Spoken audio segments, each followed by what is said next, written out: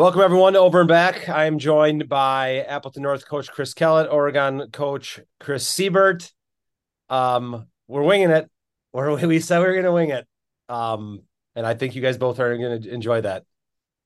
That's the best way to do Welcome. it. Best way to do it. Thanks for having us. Hopefully Absolutely. we don't talk over each other too much. Sometimes it's kind of hard. So we'll do our best here. So you guys both got back from practice just now, right? Correct. Uh, Good late practice, but it's always a good one to first practice after scrimmage. You actually have an idea of something to do rather than just some repeated plan year after year. Yeah, for sure. We went over a lot of stuff we haven't gotten a chance to yet because we scrimmage early. We scrimmage on Friday versus a talented FEL team and haven't worked defense at all. So we had a lot of defensive stuff today, and guys got after it. It was good.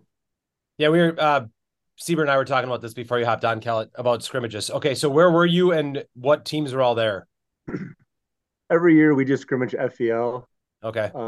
Coach Jay and I get along pretty well, and he always runs really good stuff. And it's local, and he wants to do it Friday because of hunting season. He's got a lot of guys up that like to hunt, and they're just being local, easy, and talented, well coached, and some of we won't see during the regular season, but they're competitive, and we both got after, both had some good runs, but it was a good day both ways. Siebert, same Yeah, we question. were at we were at Middleton on Saturday. We've been there for a while. Been a bunch of teams this year. The team list kind of changed a little bit, but we played Dubuque Senior, who's got a really good team. Then McFarland, Edgewood, and Martin Luther. Yeah, that's it. So you scrimmaged four teams? We scrimmaged four teams. We played 20-minute running games four times. Okay. Yeah, so like 80 minutes of basketball. Okay. Do you guys how much stock do you put into what happens in like those first scrimmage of the year? I know you played different kids and things like that, but what when you guys look, did you guys walk away like I'm screwed this year, or is it just like I don't even care? I mean, Yeah, honestly, we go in so the coaches and I talk about rotations and things, and we have an idea of who we want to see with who, and that's kind of our time to give some guys a chance to kind of prove that they can play and allow them to play with some different players and see who plays well, with each other best. And for our sake versus FEL, we had a couple groups that stood out, a couple fives, and some guys played well, some guys didn't play well, and guys, first scrimmage, that the jitters, trying to prove that you can do more, and just were a little bit too aggressive at times, but I like scrimmages just to give you a baseline, but it's there's a lot more than just that to get you ready. So for sure. I a lot of the same things. I think it kind of changes year to year based off the team you have.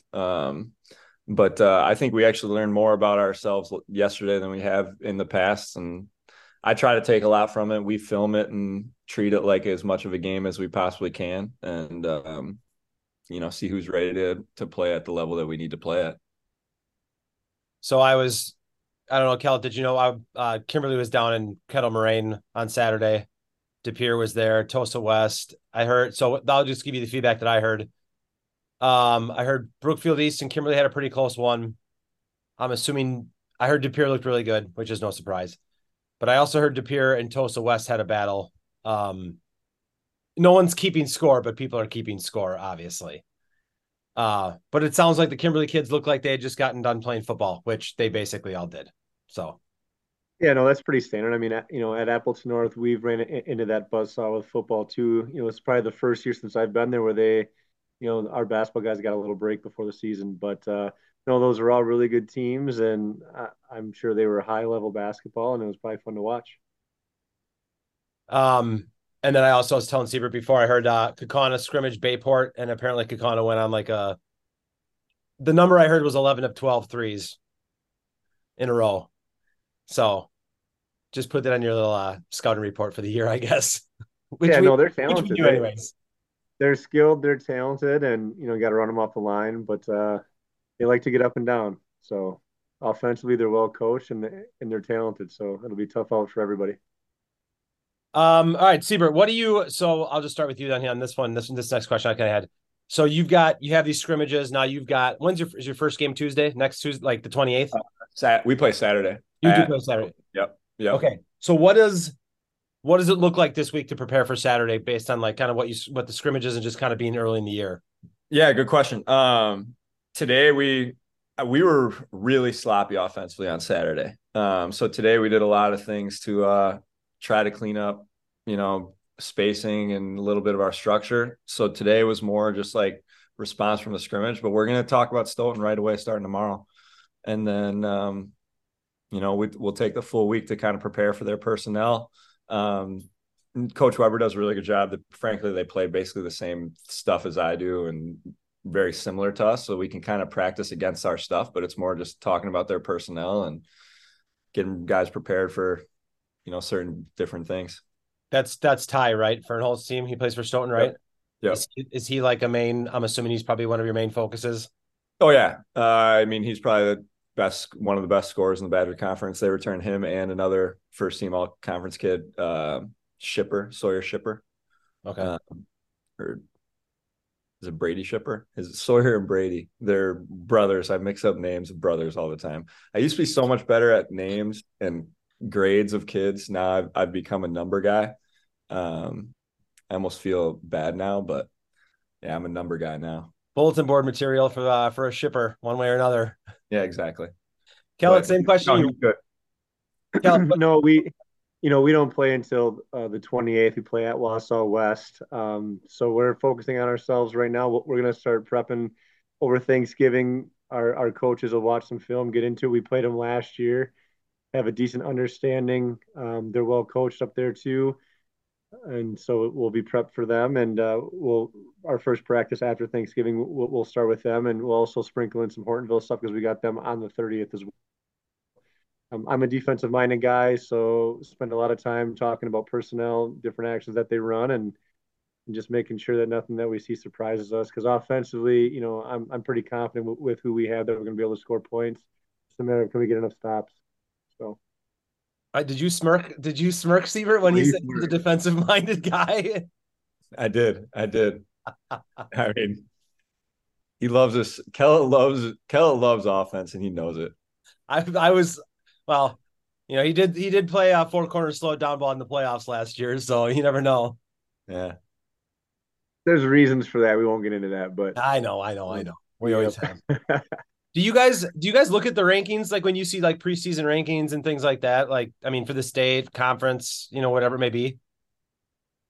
It's hard not to notice it. But at the same time, preseason rankings, I think we understand what they really mean. And I think that if you poll a lot of coaches around, like I hate to like sound like a sandbagger, but I'm coming around to Kellett. I think that everybody thinks their team stinks except for 2, 3 coaches.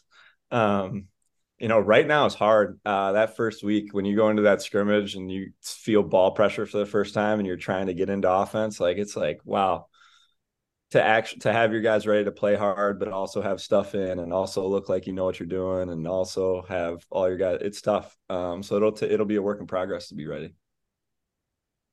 I don't, this is probably the first time that we're projected decently high in the FEA, and it's different expectations for us. So it's going to be brand new for Appleton North. I don't buy into that just because teams like Nina, Fondy lost a lot of guys. They have a lot of talent coming back. Hortonville's talented. All these teams got scholarship type athletes.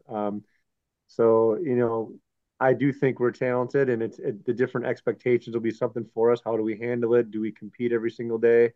But from a player standpoint, it's always cool to look at it and see, rankings. Who do we play? How do you stack up against those teams? And give you something to strive for. And hopefully, it gets the right guys hungrier to compete and get after it and improve. And you just don't go the other way with it and get too over your head and too confident. So this will be new for us a little bit because we got a lot of guys that are returning, but I think our guys are up for the challenge. So, Siebert, did your conference like change?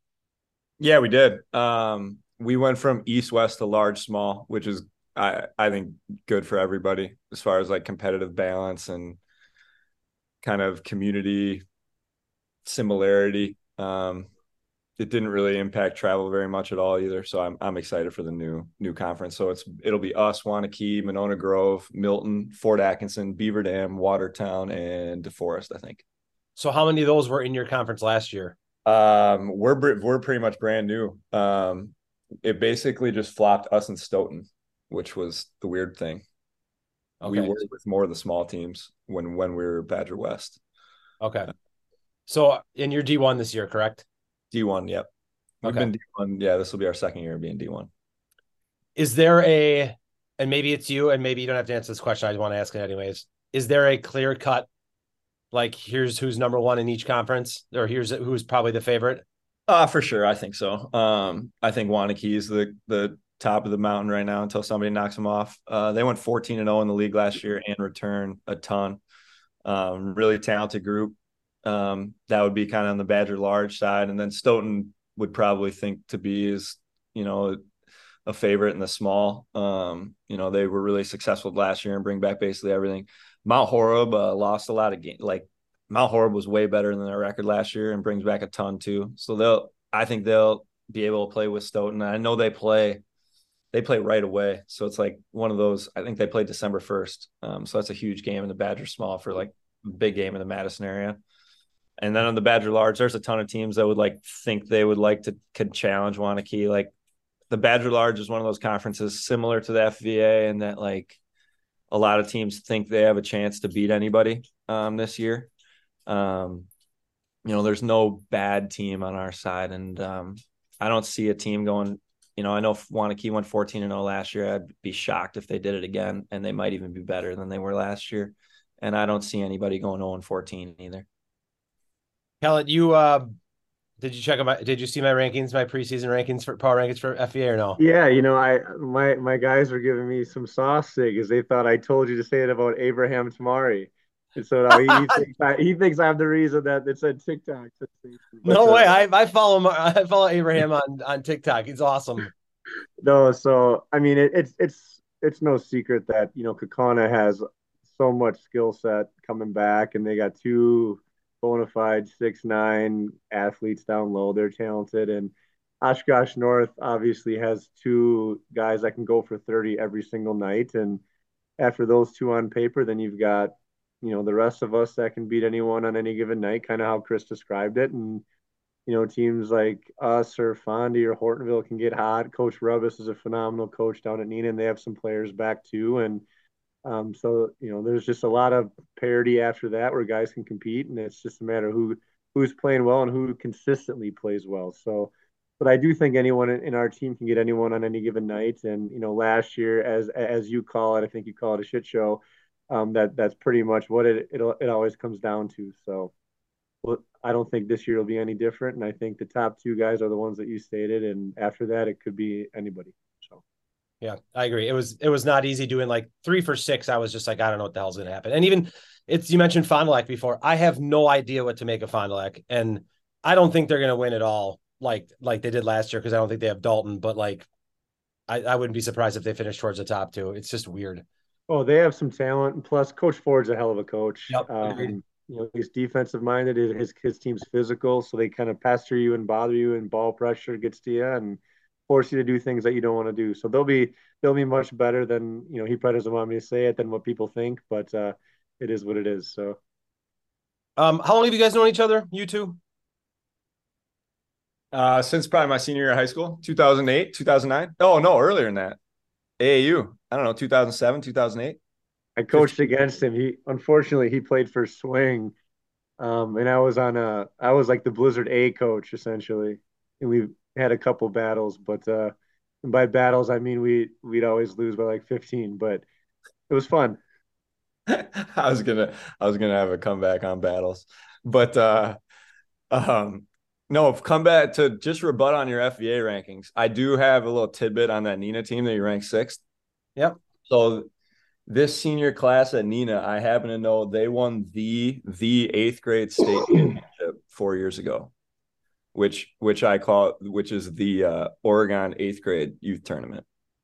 So that's one of 50 state tournaments around, but I know that the Neenah seniors were state champions by Were winning they that. really? Yeah. Oh yeah. It's interesting. No, Impressive class. no, no, Impressive they're class. So I talented. have seen Brady Corso play the role that he needs to play. All right. I was Well, impressed. even after Brady, they got 5 or 6 guys that are all Oh, they're really good. 6'2" to 6'4" that just play the right way, and They're physical and they shoot it well enough. You got to respect them, and they just play the right way and they share the basketball and they're tough. So it'll be good. It is more, or it was more a product of the other five teams that I put ahead of them. Like Totally. it's not like I'm not trying to diss Nina as much as I love to diss Nina. It's not. I just trust the other five teams more right now. And I'll probably be wrong because that's what happens. So Hard to trust a shit show. I'm surprised. Kellett, and they must have a good coach over there on the north. Now got some good young guys. Hopefully they keep coming of age. So we'll see. I can't wait. I cannot wait. I'm more excited this year than I was last year. Just because there's more things in place, I think, and there's more moving pieces this year than there was last year. Do you guys so okay, well I don't think we've ever I've had you both on separately. So you met because you coached against Siebert, Kellett. So then how does the relationship go from there? So he ended up. I was not coaching at Lawrence at the time. I was Nina's JV coach way back in the day, and then he went to Loris first. And Coach DePactor reached out, asked me to help out, and I went to Lawrence. I believe it was your first year there, wasn't it? Yep. I think Siebert's first year was my first year, and obviously when you're an assistant coach, you spend a lot of time with the guys, and you're kind of good cop a lot, and got a chance to run a lot of stuff, and just get to know him, throughout the course of that. We've been pretty close ever since. Even now, he's coached some of our AAU guys, and we'll talk once a week, and I always get a kick out of it. My wife laughs because it'll be a Ryan DePau who coaches down south, and Siebert and I on a three-way call. My wife like, what are we 12 here? But we just talk hoops and talk players, and um, yeah, so we've been friends ever since then, and it's been good. So I'll let you tell the first story. See, what's your favorite Kellett story as a coach at Lawrence and you as a player? I mean, Kellett was, I mean, I don't want to like harp too much. I mean, Kellett's always honestly been a good mentor of mine. Honestly always talk about things, whether they were, basketball or not or anything. And there were some fun times, there were some not so fun times, and there were some basketball conversations, and there were some serious conversations. And Kellett was good at wearing a bunch of different hats for a 20-year-old that was still really figuring out a lot of things about myself and life. Um, he had kind of worn a lot of those same like shoes and went to had a similar college type. So we saw a lot of the same things. But one of the things I always remember from Kellett, honestly, was he just did a really good job of like making practice competitive. And he was really connected with like that, the JoJo always had quote unquote the top group, and Kellett would always have like quote unquote the second group. And there was just a true like connectivity and like togetherness of that second group. And he really bonded them all together and made them like take pride in quote like that white team type thing. And but more importantly for Kellett was kind of just all the like other conversations that had nothing to do with basketball, to be honest. That might be the first compliment he's ever given me right there. Yeah. I'm Oh, saving I this mean, video. it's true. I mean, yeah, we complained about a lot of things back in college, but we still were figuring out. Frankly, one of the conversations I remember most from Kellett was we were walking off the court from at Monmouth, and he kind of just like it was one of those games where I played really, really bad in the first half, but really, really good in the second half, and he kind of just challenged me in the sense of like, you're not like how good you could be type of a moment. And I've had that conversation with like 25 different players that show it in flashes but don't do the things necessary all the time. And I'll never forget that conversation. I'm not saying that I snapped out of it and was like the greatest player in the world, but like Kellett did a great job in trying to get the best out of me. Kellett, any good now it sucks is Siebert just like killed the fun vibe movie. It's like he's trying to make you cry. No, But man, like honestly, one of my favorite moments. So anytime you play Grinnell, it's they sub 5-5 out. It's mm, up and down, up and down, and it's just war of attrition. And Siebes played, what'd you play, like 95% of every game, I think. Siebes never came out. He was about 6'2", 110 pounds all the way through college. Just this beanpole.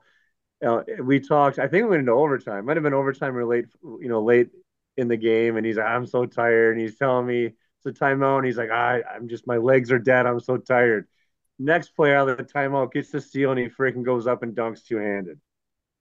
And I'm sitting there like, "What in the hell?" I just look at Joe. He just told me he was dead.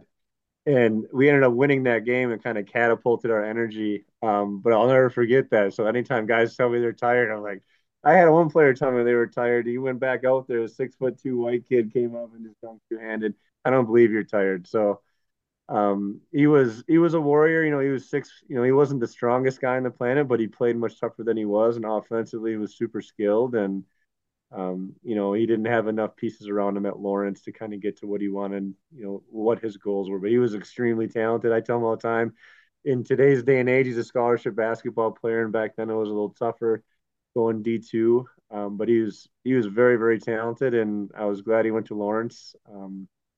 But yeah, no, he was fun to coach. He always had a smart comment to say back to you, and never a dull moment, and just made being in the gym fun.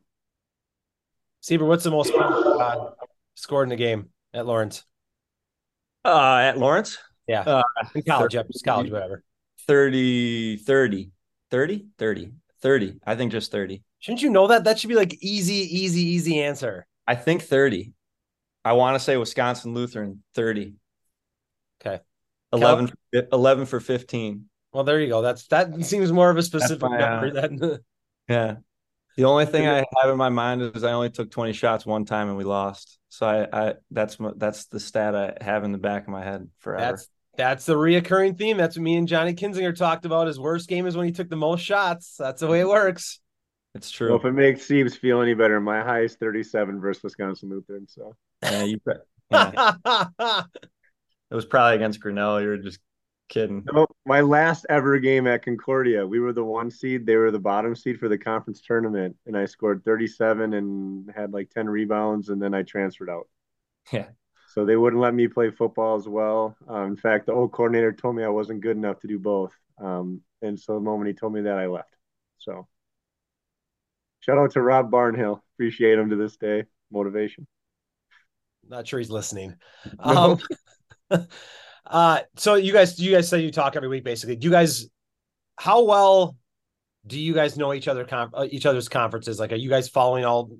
Siebert, you talking? You following the FVA a lot, and Kellett, you following the Badger, or I I is think I follow. told you. just teams? I'll talk some trash here. I think I know the FVA better than he knows the Badger. Um, Oh, with that's true. That's not Yeah, true. that uh, makes sense. but no, I think I I try to talk to a coach in each corner like pretty regularly. I try to keep a good pulse around of Okay, each of all the major conferences. I need a big river source if any coaches are a true junkie and want to talk hoops every once in a while. there you go. They're listening. I don't even know who's in the conference. That's like Eau Claire Memorial Okay, okay. and all those. Yeah, no, he answered it right. I follow Oregon. That conference I don't. I'll follow some of the AAU guys I know a little bit, but that play with Hardy and Ramus and played with Sweeney. But other than that, I kind of stick to who we're playing and put all my focus on that. So Okay. Um, do you guys have you guys been following the Wisconsin? I don't know. If you guys have anything else that's related, that's fine. I'm going to change subjects here real quick. But have you guys been following the like the most recent kids kind of out of the state? Milan at Iowa State. Yeah, somewhat. I try to. You definitely miss a couple box scores here and there, but I definitely try to. I always used to do that. It was go around. Someone told me today, it's like when are you going to start doing the college guys again? I have to do it because there's so much going on tonight. Like Rhodey played against the Badgers tonight. Did you see the game? Badgers killed Virginia. I did not. We were at practice. Killed him by beat him by like 24. Yeah, I saw that. Good win. It is. It was a hard watch. It was a hard watch. Good win. Um, the one thing I did put on your agenda was youth basketball. So I want to talk about it a little bit.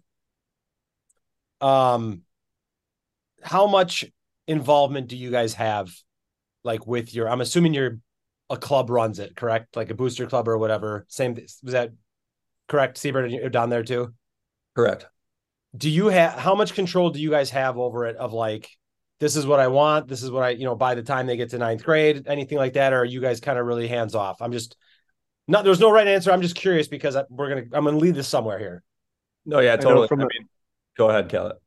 from an Appleton North standpoint, we meet monthly, and we collaborate really well. We have a good board, from top to bottom. We have someone from every grade on the board, and they value my opinion quite a bit. And from a coaching standpoint, we've got our varsity staff or people that aren't parent coaches, um, for the middle school level. But any decision that we make is a collaborative effort, and so I spend a lot of time with them.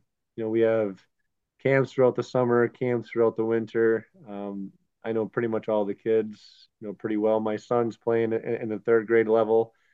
But we spend a lot of time, whether it's myself, Coach Miller, Coach Coonan spent a lot of time there too. And so we just try to work with them the best that we can and get them kind of running our stuff too, just so that it's a seamless transition once they get to the high school level. Yeah, I mean, I echo a lot of what Kellett said. Monthly meetings with a youth board of about 10 to 12 or so. Our board is for boys and girls all together. Similar fourth through eighth grade. We have non-parent coaches for sixth through eighth grade A teams, which I think really helps. We run a first and second grade clinic all summer or all winter, and then camps during the summer and workouts during the summer. We try to get the coaches on board with the best they can, but at the same time, like I run different offense year after year, and I want my coaches being comfortable with whatever they're teaching. Most of our coaches have played in college. Like, frankly, I think they're coaching a lot, teaching a lot of the things that they ran. And I think that it's good for players to try different things as long as they're kind of playing man to man and passing the ball. So you have non-parent coaches sixth, seventh, and eighth grade. Sixth, seventh, and eighth, correct. What For the A travel groups or the first travel group. what does okay, what is that? What's that dynamic? Like, what's that look like? What kind of coaches do you have coaching? What's a challenge to get guys always? Yeah. Our eighth grade coach played at St. Olaf. He's a really good dude. Plays in my men's league. Really good player, competitive kid or competitive dude, like in his mid-20s that loves basketball but has a real job. Otherwise, he'd be coaching high school, but he just can't do every day. And the kids really look up to him. He's great. He's done eighth grade the last 2 years. Seventh grade's a new guy that's got high school experience, but kind of backed off, has a new job, didn't want to commit to kind of every day. So the youth travel, like you get paid just as much as a high school assistant, and you practice once or twice a week and then have 8 to 10 tournaments, and you don't have to deal with all the 12-month a year stuff that I asked my JV coach to do, and then sixth grade, I have another guy who's been in our youth program forever. He coached our sophomore class, is really talented, and he coached that group all the way through. And now he's coaching our sixth grade group. He's been with them since fifth. So he's awesome. He's just like you, Sam, true junkie. Do you guys ever worry? And honestly, it's like as a high school coach, like those are the type of people that are the real MVPs of any real good program. Like anybody in the state can say Lee Rubbis is the best coach in the state or whatever, or, Joe, like, and Lee would be the first guy to tell you without so and so or without so and so or without so and so, we're nothing. And like I truly feel that way about our youth program. I try to be as involved as I can. My first few years, like I felt like I was everywhere. I was trying to be in the gym everywhere, but then eventually your tank runs a little dry, and you got to do a lot for your high school team during those 4 months.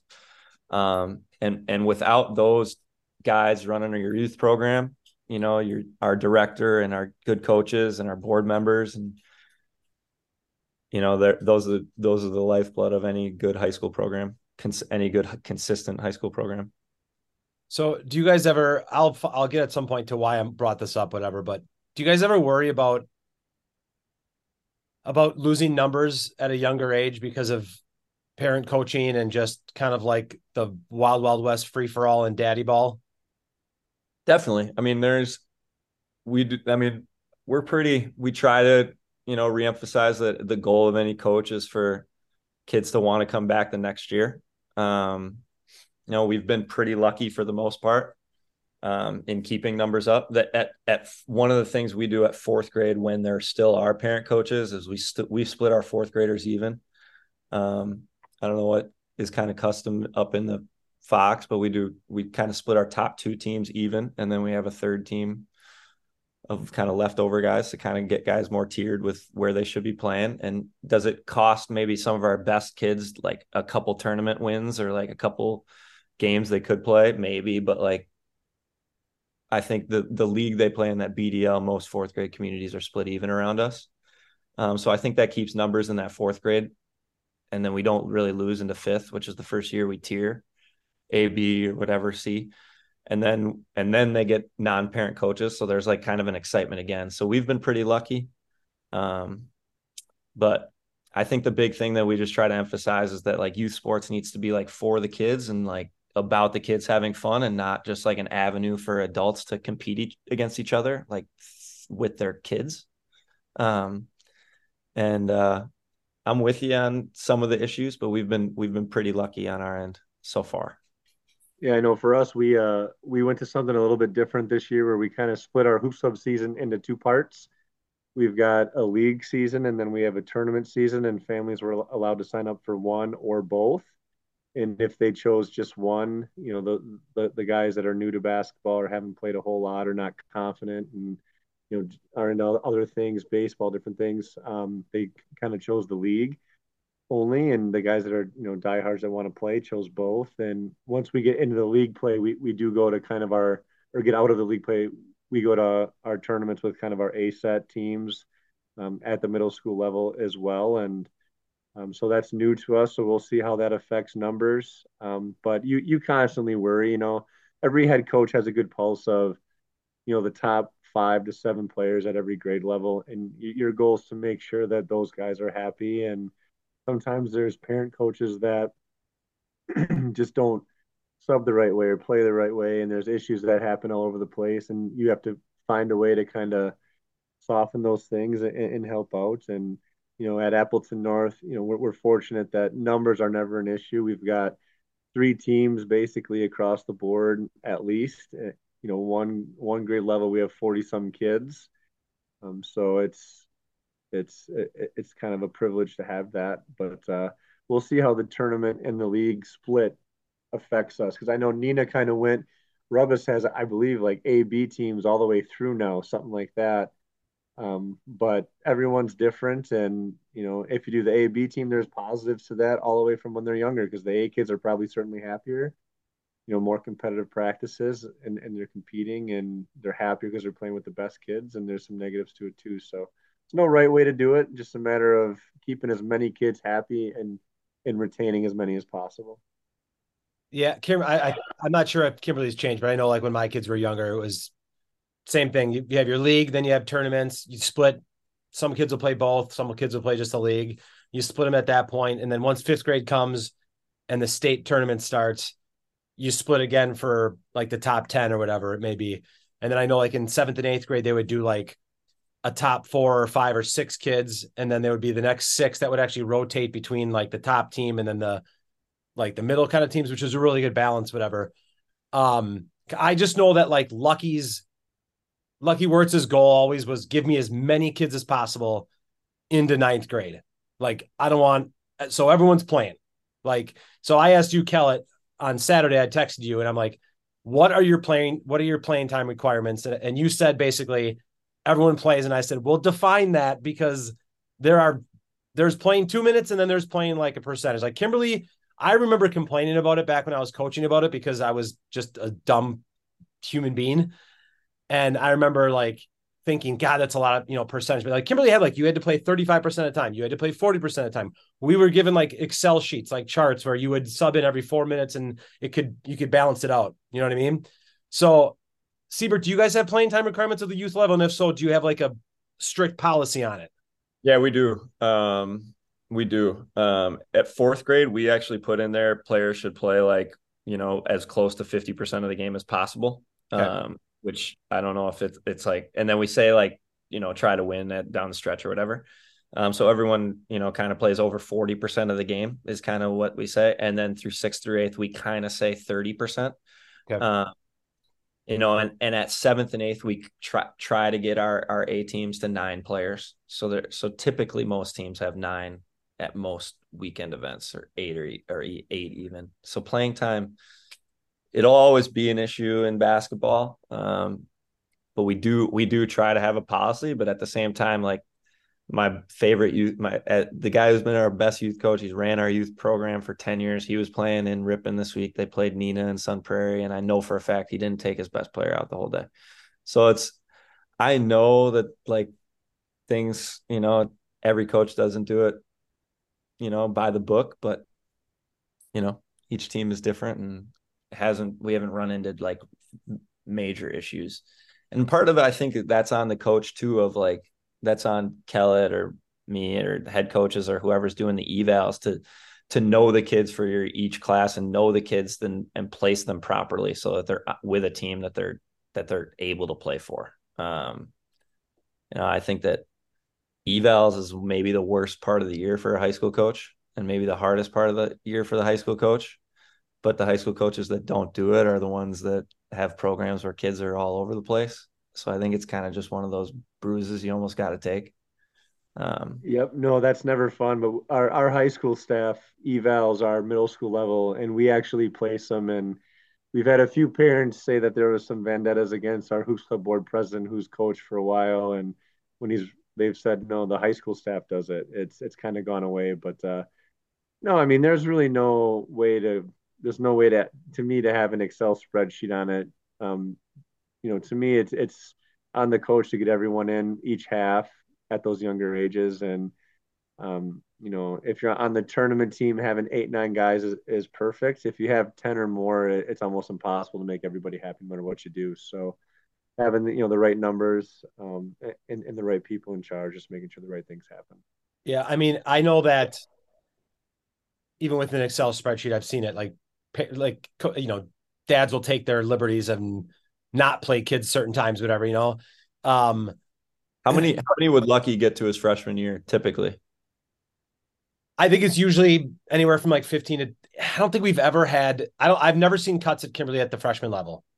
So I think they like 18 probably is probably the highest it's been. But shit, we had 18 in varsity for the last 3 years too. Like.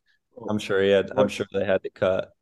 So no, I don't What's think. crazy Honest to about God, I'm not sure he's ever really cut. Or and I mean, it's Murphy's there now, but like when I don't think there's been cuts at the freshman level I because know he's always tried not to, for sure. yes, and That I do know. that's JV and varsity too. They've tried not to cut ever. Like Lucky never wanted to cut because you never know what's going to happen, right? Like Paul Appleton like was on the B team like in seventh grade or something like that, and it's like obviously we know Paul Appleton went. You know what I mean?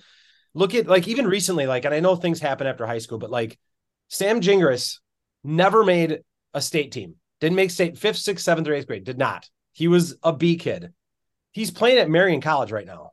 He is athletic as they come now. And I know things change and it happens sometimes as you get through high school, whatever, but like it's and you lose sight of it and when you're in the moment, you know what I mean? But I think that's what Lucky's thing was always like, you never know what's going to happen. I want as many numbers as possible. So we're going to make it so all these kids want to try out and they don't lose interest and they get a lot of playing time. And I just brought up because I was Saturday, I was at Madison watching my friend's kid play. And I'm like, holy shit. Like, this is daddy ball bad.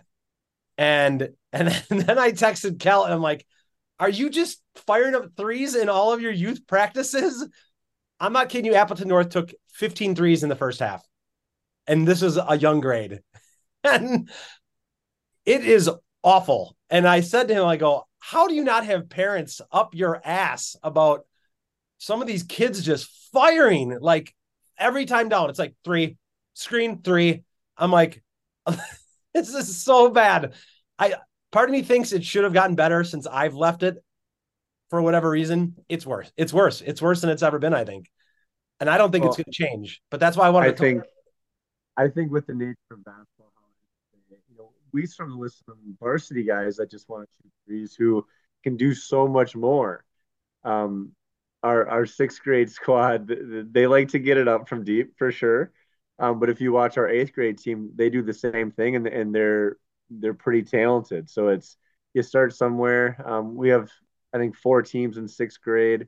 It's interesting because you talk about Kimberly not cutting. We had to let go of quite a few this year. We had 70 kids in the gym, and you just cannot feasibly keep 70 for three teams. Or you can go on the other side of that. Kakana usually is not sure if they're going to have three teams every year. But they have the right guys in their program, so there's a fine line between both. I don't think there's one way to do it. But to me, basketball is more than just what you do between just on the court between those lines. It's maturing them, and even today, I had a funny interaction with a player. We passed out our JV game uniforms and freshman uniforms and things today, and I said, if any of you leave this uniform here today, I promise you we're going to run tomorrow. Our JV coach, Coach Simpson, gets after him. He ran him quite a bit today. I was like, I'll make you wish Coach Simpson's, your coach tomorrow if you forget it. Said it 5, 6 times. One of our players leaves the jersey, walks out. I message his brother like, hey, you might want to come back and get this jersey before I get upset about it. He goes, wow, we're too close home. I'm not bringing him back. So I messaged him, and we talked through it. I'm like, listen, this is one of those, and he blamed it on his brother for leaving early. And like, listen, man, like this is your fault. You forgot it. This is one of those things. You make a mistake, you got to own it. So hopefully there's some maturity and some growing. Like that's what it's about to me. And hopefully he didn't think I was too mad at him because I was kind of razzing him a little bit. But just the growing, just those memories. Like it's more than just basketball. And you want to keep as many people as possible. And some of my favorite players I've ever coached. There's one player from Lawrence that Siebert knows. One of my favorite basketball memories of all time. We're playing Grinnell, and a player who's never played, named Scotty Beauchamp, comes out senior night, bangs the three to start it. Guy who never plays, phenomenal human being, goofy. Like those are the guys that I always remember.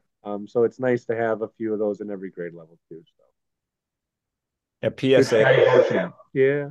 Yeah, exactly. Shout out Scotty Beauchamp. But PSA to all Appleton North high school players: if Kellett's ever like razzing you or giving you a hard time, like deep down he's joking. Like deep down he's not mad. If you think he's mad or whatever, deep down he's just joking with you. Most of the time, I would say that's true. And deep down he forgot a jersey too. Deep down he forgot his keys in the same room. Oh, I forgot my football helmet one time. That was not. I did that in college. Um, but yeah, no, that's probably true. Exactly. Well, so Kelly, it was your fifth grade team that was launching up threes nonstop. But um, this is how the day ended. Watched a kid. I want whatever. I watched a kid who just set moving screen after moving screen, pancaking the kids on the other team. The refs not calling it.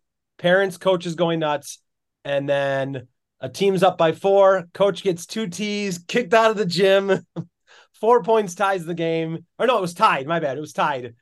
2 T's, kicked out of the gym, 4 points, and then there's the game. That's how it ended. That was my day. And I stood up. I'm like, this was well worth every second of me There coming you to. go. Price of admission. Was it the North coach that got ejected?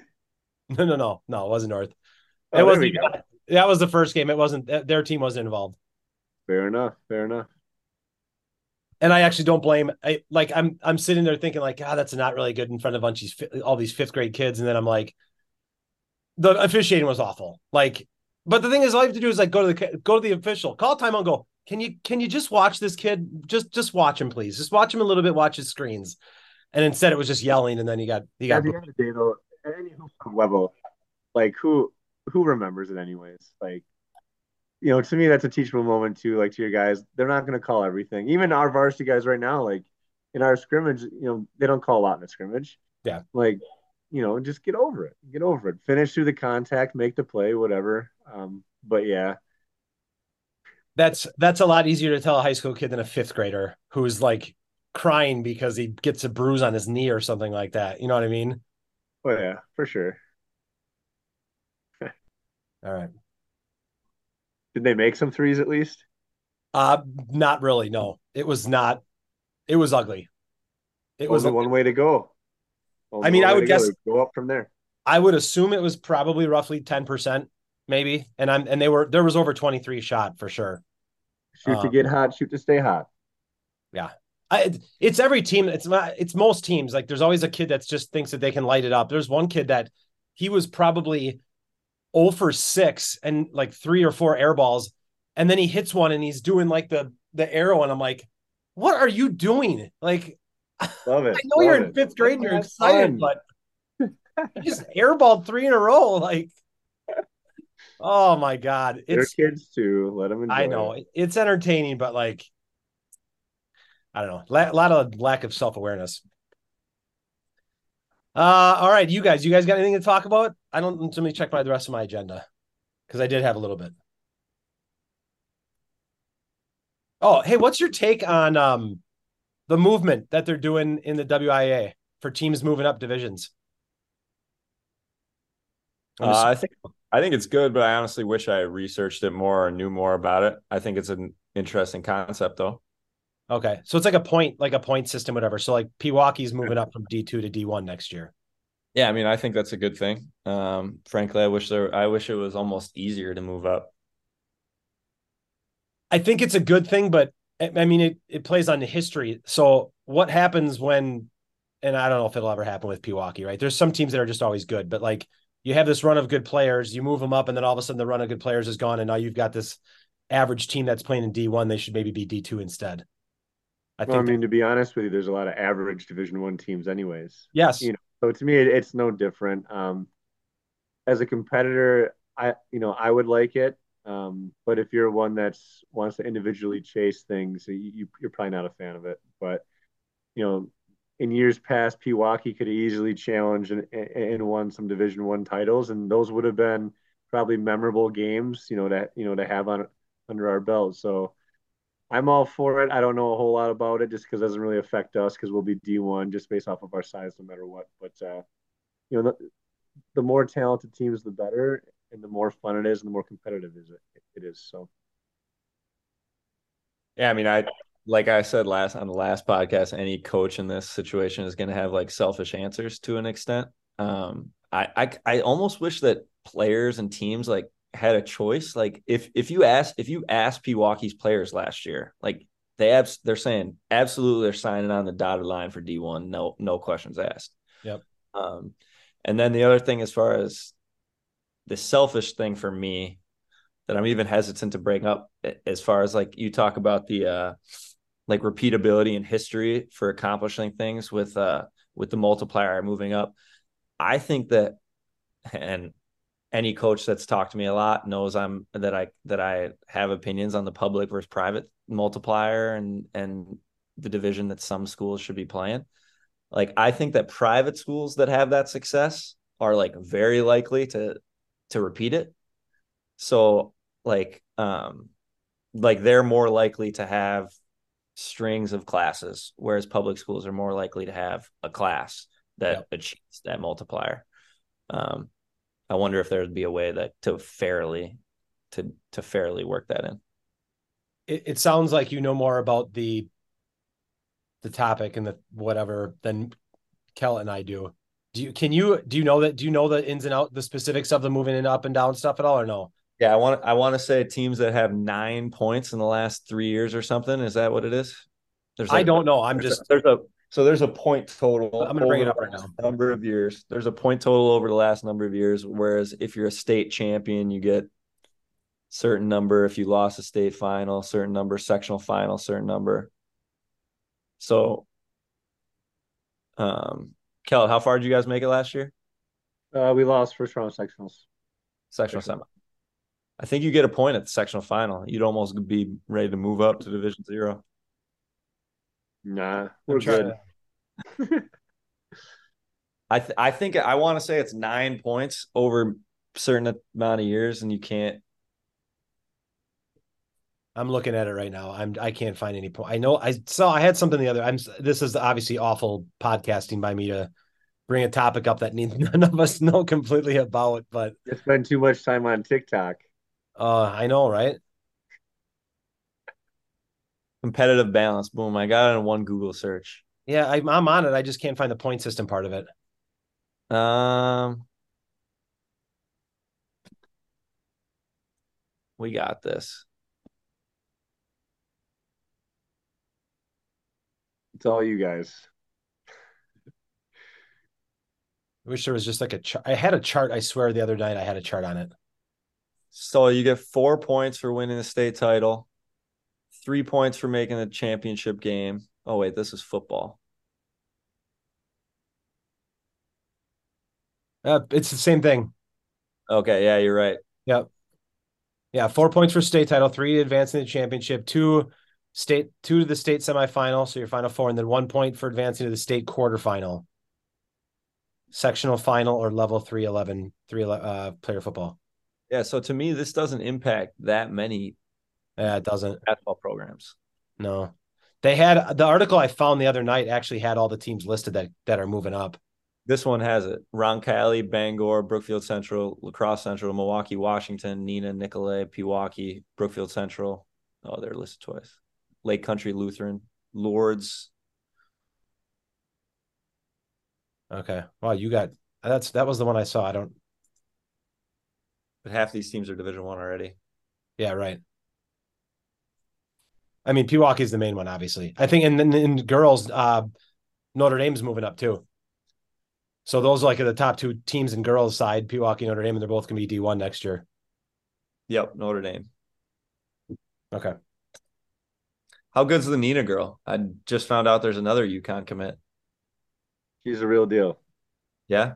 Great shooter. Great shooter. She's good at everything. So she just scored her 2,000th point, I think last week. So I believe she had like 980 or something 1 year alone. She Just passed you her freshman year, Kellett. shoot, man. No one even had 1,000 points at Neenah for boys until Matt Helt did it. Because it never moved. I would have been the first person to get 1,000 if I didn't miss 12 games my senior year. And I He's would the have celebrated first. that for the rest of my life. Is he the leading scorer at Neenah then still, or was he? Or, No, I think he was. But, Klesman passed him up. oh But yeah. no, like, so my biggest thing about Nina was when I was in high school, the career scoring leader was like 960, and I was at like I was low 900, and I missed 12 games my senior year. But the rebounding record is over 1,000 at Nina, which is also absurd. So Dan Janikowski has like 1,006 rebounds. The rebounding record was bigger than the points record. But Einerson was there for so many years and never moved guys up, so he only got 2 years on varsity essentially. So, and I think Adam Pullman was the first ever 4 year varsity player full time. I know Sam Altman, my freshman year, his senior year, he was a 4 year varsity player, but he got moved up during the year.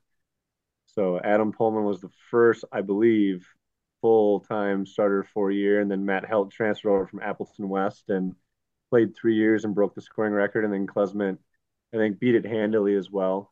Granted, we added more games, went to halves and things too, which added more time, but Oh yeah. Paul was a really good player too. So Yeah, Siebert Zabel. So she shot 47% from three last year, 47 the year before that.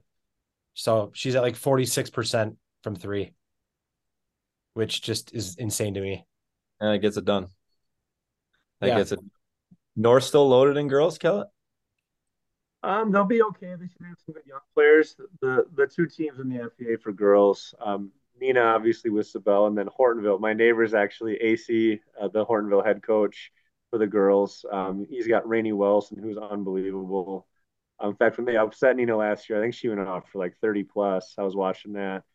And they have all the Pepler sisters. I feel like there's, 20 Peplers to come through Hortonville.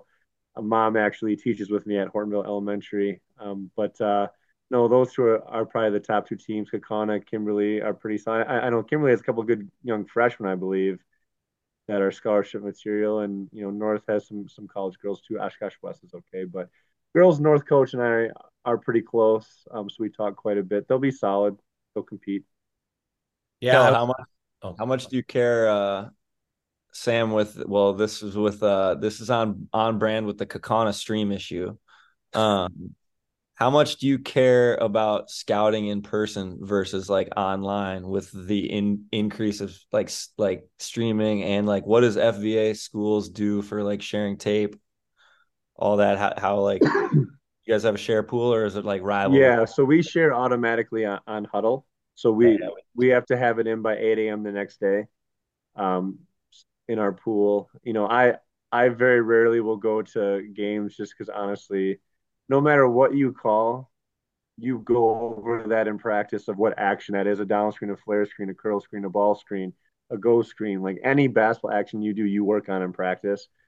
I try not to overload my guys to think too much. I'm very analytical though with like who's shooting threes, where they're shooting them based off a huddle, things like that. But um, I don't go to a lot of games unless it's like a non-conference game or someone I don't know. Because essentially we see every FVA team all throughout the summer minus Fond du Lac.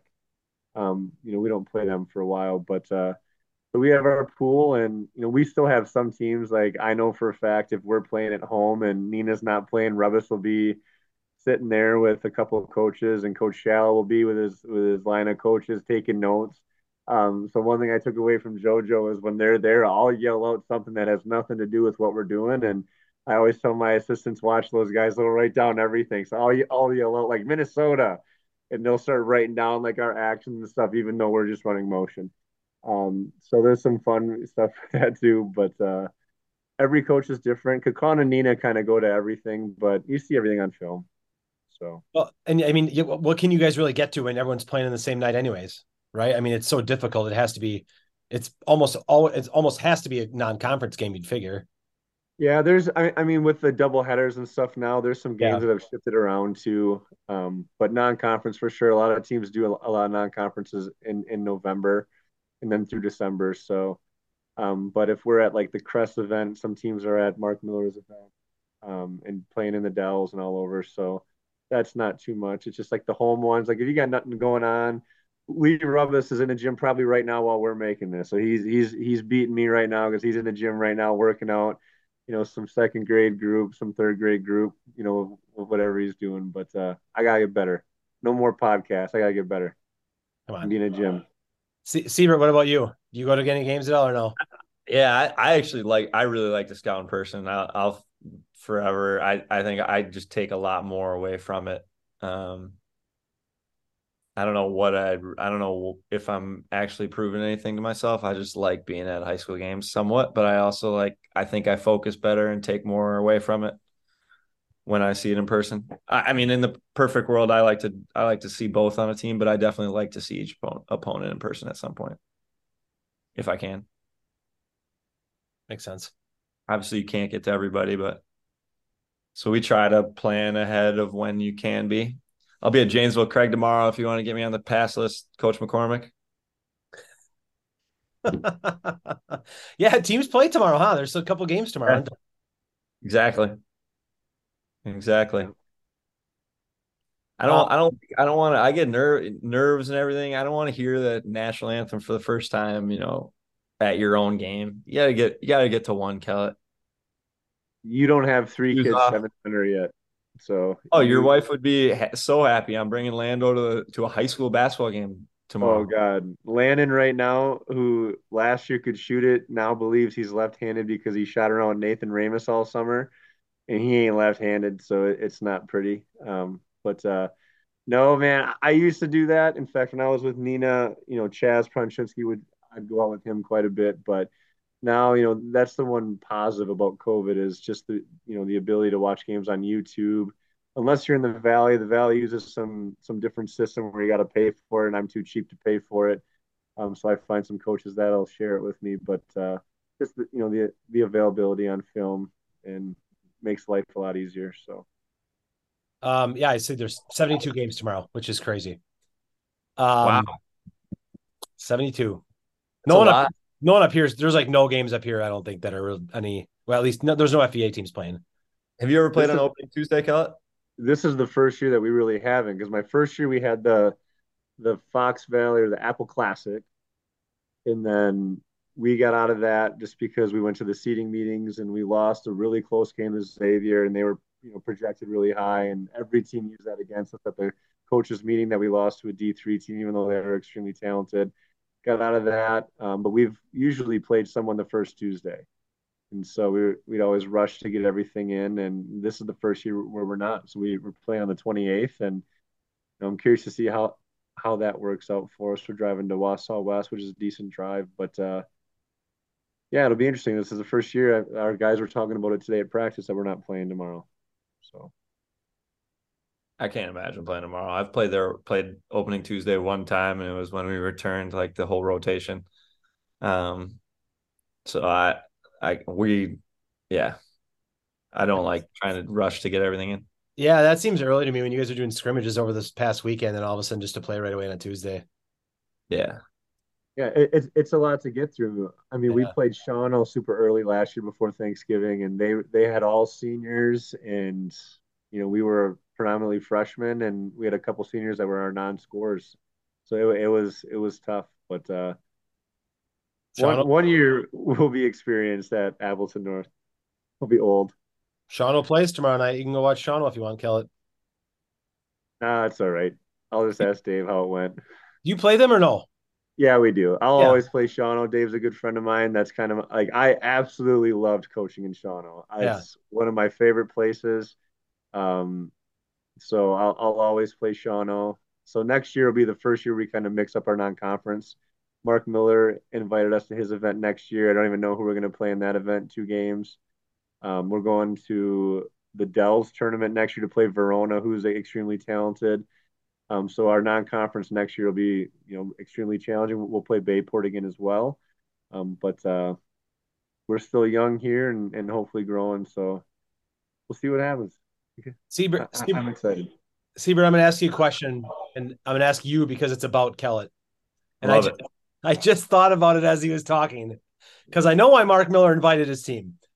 Will Appleton North be the favorite to win the state title going into next year? Be the actual favorite. Yeah, like will they actually be the favorite going into next year? I I love it. I love Nate Ramus and Grant Hardy and Will Sweeney as much as anybody, but I'm not calling them the state favorite. Yes, next year yet. All right. We have I'm I'll so just, take much the field. I'll take the where field. Are you giving me the field? I was just, I was just looking around. I mean, De Pere's going to lose some guys. They'll still have Kinzinger, but they're losing Hornseth. Um, there's so much talent. We're so young. It's so far away. We've got, we need more depth, and we're, those I'm those willing to guys go are there. just so talented. I really like Big Ben. Big Ben played exceptionally well at our scrimmage. Abraham will be back. If Sean Hansen keeps playing like the way he's playing, he's extremely helpful. And we got some other guys too that people don't really know about that have played well. But nah, man, you'll never. I mean, as you guys joke around, I'm as pessimistic as they come. But I'm just excited to see for the first time ever Appleton North, be kind of a factor and be kind of predicted to do well because Appleton North, if you walk in our gym, there's nothing on our banner, and that's kind of our goal, you know, is just to get something put up there. So it's a long time coming if it happens, and but we got a lot of work to do. I brought it up jokingly because I knew you weren't going to enjoy the question, but I am serious because you essentially are not going like you're going to return everyone next year. I mean, I know we're talking a year down the road, but you will have almost everyone back, correct? I mean, Uh, I know you'll have some seniors this year, but for the most part, it's going to be everyone back. yeah, we have a good nucleus back. I mean, we started 3 freshmen last year and made a good run, but also things fell kind of in place for us to make the run too. I thought Marshall was a good matchup for us. We actually thought we'd get matched up with them or one other team. And so plus we had 2 weeks to prepare for Marshfield as well. So that gave us the extra time to prep for them. And they weren't an overly tall team. This year getting Big Ben helps because he's about 6'5", 6'6". But, some things fell into place. We overachieved last year, towards the end. And this year, like I said, it'll be interesting because teams will, we're no longer going to be I talk to our kids that we're going from being the hunter, trying to hunt some of these good teams, to some teams are going to be hunting us because of the notoriety that some of the guys will get from just a recruiting standpoint. And a couple of guys played with Playground. I mean, we had 3, 4 guys that played with Playground, which is a notorious solid AAU program, and they hopped over to Davis Bros Elite. But no, so it'll be interesting how they handle just the expectations. That's kind of my biggest question mark of how will things go once adversity hits? And I have a pretty good idea, how some guys will respond, but we'll see. So De Pere is obviously the favorite for this year. Has any, maybe I shouldn't say obviously, because I guess, I mean, there's other teams. Has anyone seen Marquette at all this summer? They're really good. I Yeah, saw them they are. this I fall. know. I saw them this fall. Well, I and a buddy of mine saw them multiple times. They're tough. They make the right play. Nolan Minnesota. I like him as a sneaky Mr. Basketball candidate. Ooh, wow. Now How, that's a hot take. how about that? That's, How about that? It's sneaky. I It's don't think there's a chance in hell, but but our boy needs to get to Madison.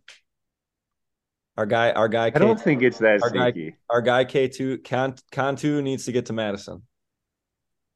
I don't think it'll matter. I think he's going to win Mr. Basketball regardless, but The voting for that is always a joke. They always want someone who's at state.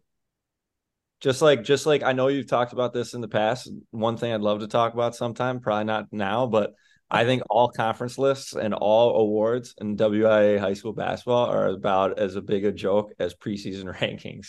hate, Um, I've hate never all conference teams. I've never left the all conference meeting not furious ever.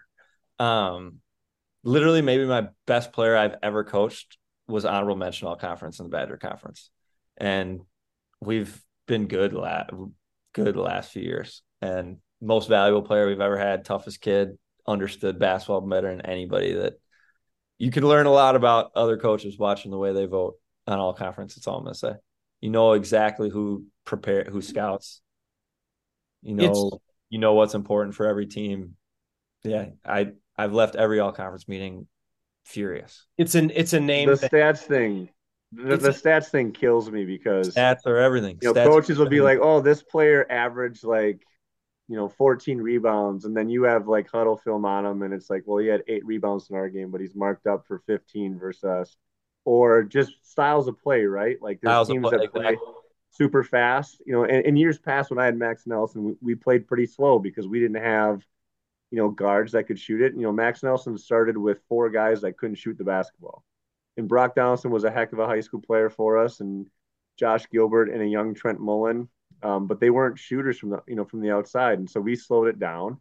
And to go into the all conference meeting and have coaches like, well, this player averaged 17, which is more than the 15 for your team. Like, well, but we also had half the possessions that you had, and way more efficient. There's more to it. Like I said, I like the all around player. Just defensively is huge. Every coach knows who they are. There's guys in our league. Like when Max Klesman was at Nina, his best attribute to me was his defense. Like there was times and we had some good guards that could handle it. If he was covering you, you gave it to somebody else. So we just didn't play around with it. Ice Emery was a good defender as well after him. When he was younger, he wasn't quite Klesman. But guys like that do it on both ends are huge, and every coach looks at it differently. Kakana really likes the statistical side of things, where other coaches don't put a whole lot of stock into it and just say, "I think you should vote for this guy because he was our best player." So it's always a crapshoot, and it's tough because you can't make everybody happy. In the FVA, we have too many guys on it. I think we go 7-7, and then after that, we got a lot of honorable mentions. And the football all conference is even worse. They've got 50 kids on all conference each team, and it's great, but it's I don't know, too many people get too many things, and it's not it just waters it down. So um the I've mentioned it before, but I like to call I'm when I do this podcast, I've been wanting to do it for a couple of years, but and then every time and then I wait and then it's like another all conference team comes out and I get pissed off about something else. But like I like to call it the Gabe, it's gonna be called like the Gabe Hammond podcast because if you remember Gabe Hammond from Kakana, um 2021 year, he did like everything. He had like multiple triple doubles, and I know you just mentioned that their stat team, whatever, but like he was awesome for them, and he made second team all conference. And I've said if he had the last name of some other of these kids that are names, he would have been player. He could have been player of the year. but you also got to talk about what your coach pushes guys first. Like you rank your own guys. So like if I, Yep. so in some cases, a lot of it has to do with, there's times when I like two players on the team and then I listen to what, like, I already have my own opinion. And then when the coach talks, if they're close and he's like, well, I would do this player over this player because every day. He's like the heart of our team, the glue of our team. So you kind of go based off of that too. So there's more to it. But every high school coach kind of talks about your own players a little bit, and some do a really good job of it. I know Coach Hintz kind of makes fun of me because I'll talk about my guys for a while, and some coaches don't talk that much about them. But I try to fight for my guys as much as possible because it's their high school career and it's cool to have on your resume. But if it doesn't work out, at least I feel like I tried my best as well. But not everyone thinks the same way. So there's more to it than just he did this because I'm sure there was other people on that list from his team that probably were pushed a little harder. And it's tough to get multiple first teamers on there if you don't win the league too, or you're in the top two as well. So I just like we talked about this at Holy Cross. Um, when the FVA from last year came out, and I'm like, so there was a coach, and I'm gonna probably piss off a coach, whatever. So there was a coach, maybe more than one, that didn't have Xavier Mitchell on first team all defense, and also did not have Jamari A. Dalton first team all defense. Like that makes zero sense to me. Like those guys are all defensive, like unanimous guys, but they weren't. And I'm like, that's wow. You know? yeah, I mean, some coaches. I mean, no offense to Xavier, he's gonna get his accolades. I mean, he's the best player in our league. He's phenomenal. He plays the right way. He plays exceptionally hard. Um, I was not that coach. I honestly don't care how many accolades you get. You earn what you earn. Yeah. I'm not gonna. I'm stubborn as Siebert will tell you. So if I have a thought on somebody and the stats back it up, the film backs it up, coach can tell me whatever they want about, hey, this kid should be this, but I know who hurts us. I put some stock into that as well, how kids play against us, and if it's close, kind of use that to, just decipher it. But yeah, no, Xavier, he's phenomenal defensively. He makes that 1-3-1 go. And Jamari, he was one of them that if he was on Trent Mullen, someone else brought it up. It is what it is, and then you just go. So he listed two of the top defenders for sure. As you know, I have a soft spot for Trent Mullen as well. But yeah, no, every coach is different. So Um, is this for all conference the conferences across the state? I mean, or at least year two, like you have to, as a coach, nominate your guys, right? For them to be considered to be voted for or no? we do, yeah. Yep. Siebert, same way for you guys or no? Same in our league, yeah. So let's say a coach nominates three of their own guys. Can you be like, do you want to nominate the fourth one? Because I might want to vote for him, or do you guys just keep your mouth shut and move on? You just kind of let it go because our meetings last a long time. Okay. So we did have one year where there were some suspensions at the end of the year, and so it took away a handful of Yep. players. And we had a player actually at Appleton North that got all conference that would not have, but he only got it because I nominated more than I should have, and other teams didn't nominate enough guys, and so he got honorable mention, and it kind of set the stage. And my goal was to make him hungry because he was coming back and things like that. So that he actually got all conference due to the fact that there just wasn't enough guys that were nominated after a handful got taken out. So, like I said, some coaches will do two, some coaches will do four. If you lose a lot of games or you're in the bottom tier of the conference, they sometimes don't put up as many because they feel that way. But sometimes, some of Appleton West was behind us this past year. They had a lot of guys that could go. Oshkosh West had two all conference players. So our league is talented, man, and it's top heavy at times, and the coaches got to, to me, is just put your guys who you believe in. And if they don't vote for them, who cares? Like, at least you put them out there. But yeah, so it's interesting. Any Yeah, I final? was Yeah, go ahead. pensions are the only example I could think of. Okay. Anything else you guys want to discuss? Thanks for having AJ us. Brown. AJ Brown is frustrating me right now. Did he not? Did he not win your game for you? Your fantasy for you? Nah, man, I'm pretty sure he only had one catch for 8 yards. Hey, actually, I got a good Kellett story for you. Oh lordy. Love those. So in 2010, Tebow mania was going off, and and Kellett just kept doubling, tripling, quadrupling, quintupling down that Tebow Tebow had nothing. Tebow wasn't going to win. Tebow couldn't do it, and he just kept proving him wrong week after week He after did week. not. He proved me And then right. he won the division. And then he won a playoff game. And Kellett had to eat his words. I think I played the long game. I was correct on Tebow. Matter of fact, I'm putting in a play tomorrow, and I'm calling it Tebow. I'm calling it Griskevich. There you go. Tebow is a winner. That would be funny if you actually do have a play called Tebow now. There will be a play called Tebow. It's nice and short to say 2 syllables. You're It's easy. good. It's easy. It'll probably be for someone to go left too. So if you're playing against us, And he'll probably throw it out of bounds. Throw it out of bounds. might be a turnover, but it's going to win the game.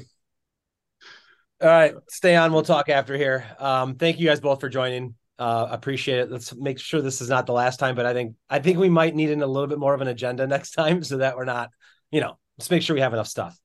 And when we get to the end of the season, we'll have plenty of stuff to talk about because we're going to possibly talk about how Appleton North won the FEA. Stop that. I didn't want to chime in too much, but I actually did have time to listen to your podcast from last night, and I agreed with a lot of your takes about Appleton North. I'll be looking for a lot of the same things as you, Sam. Are we going to gel, Kellett? Are we going to gel? Are we gelling? I didn't listen to the podcast. All I know is gelling? if anything brought us together is the whole team was unanimous thinking that I told you to call Abraham the TikTok sensation. So that might have helped us. He had his best practice of the year today. But no, we're young. We'll see. I don't like expectations. I'm not used to this. I should say I'm not used to it. I've always taken over teams that kind of were on the bottom, and now we're here. Well, listen to Sam's questions for your team, what he'll be looking for, so that you know how to coach your team this week. Well, we're chucking threes. That's what we're doing. As long as you're gelling. It's happening. I know that. That's for sure. We have to. Thanks for joining again, guys. We'll do it again at the end of the year. We'll have a recap at some point. So thanks everyone for listening. This has been Over and Back.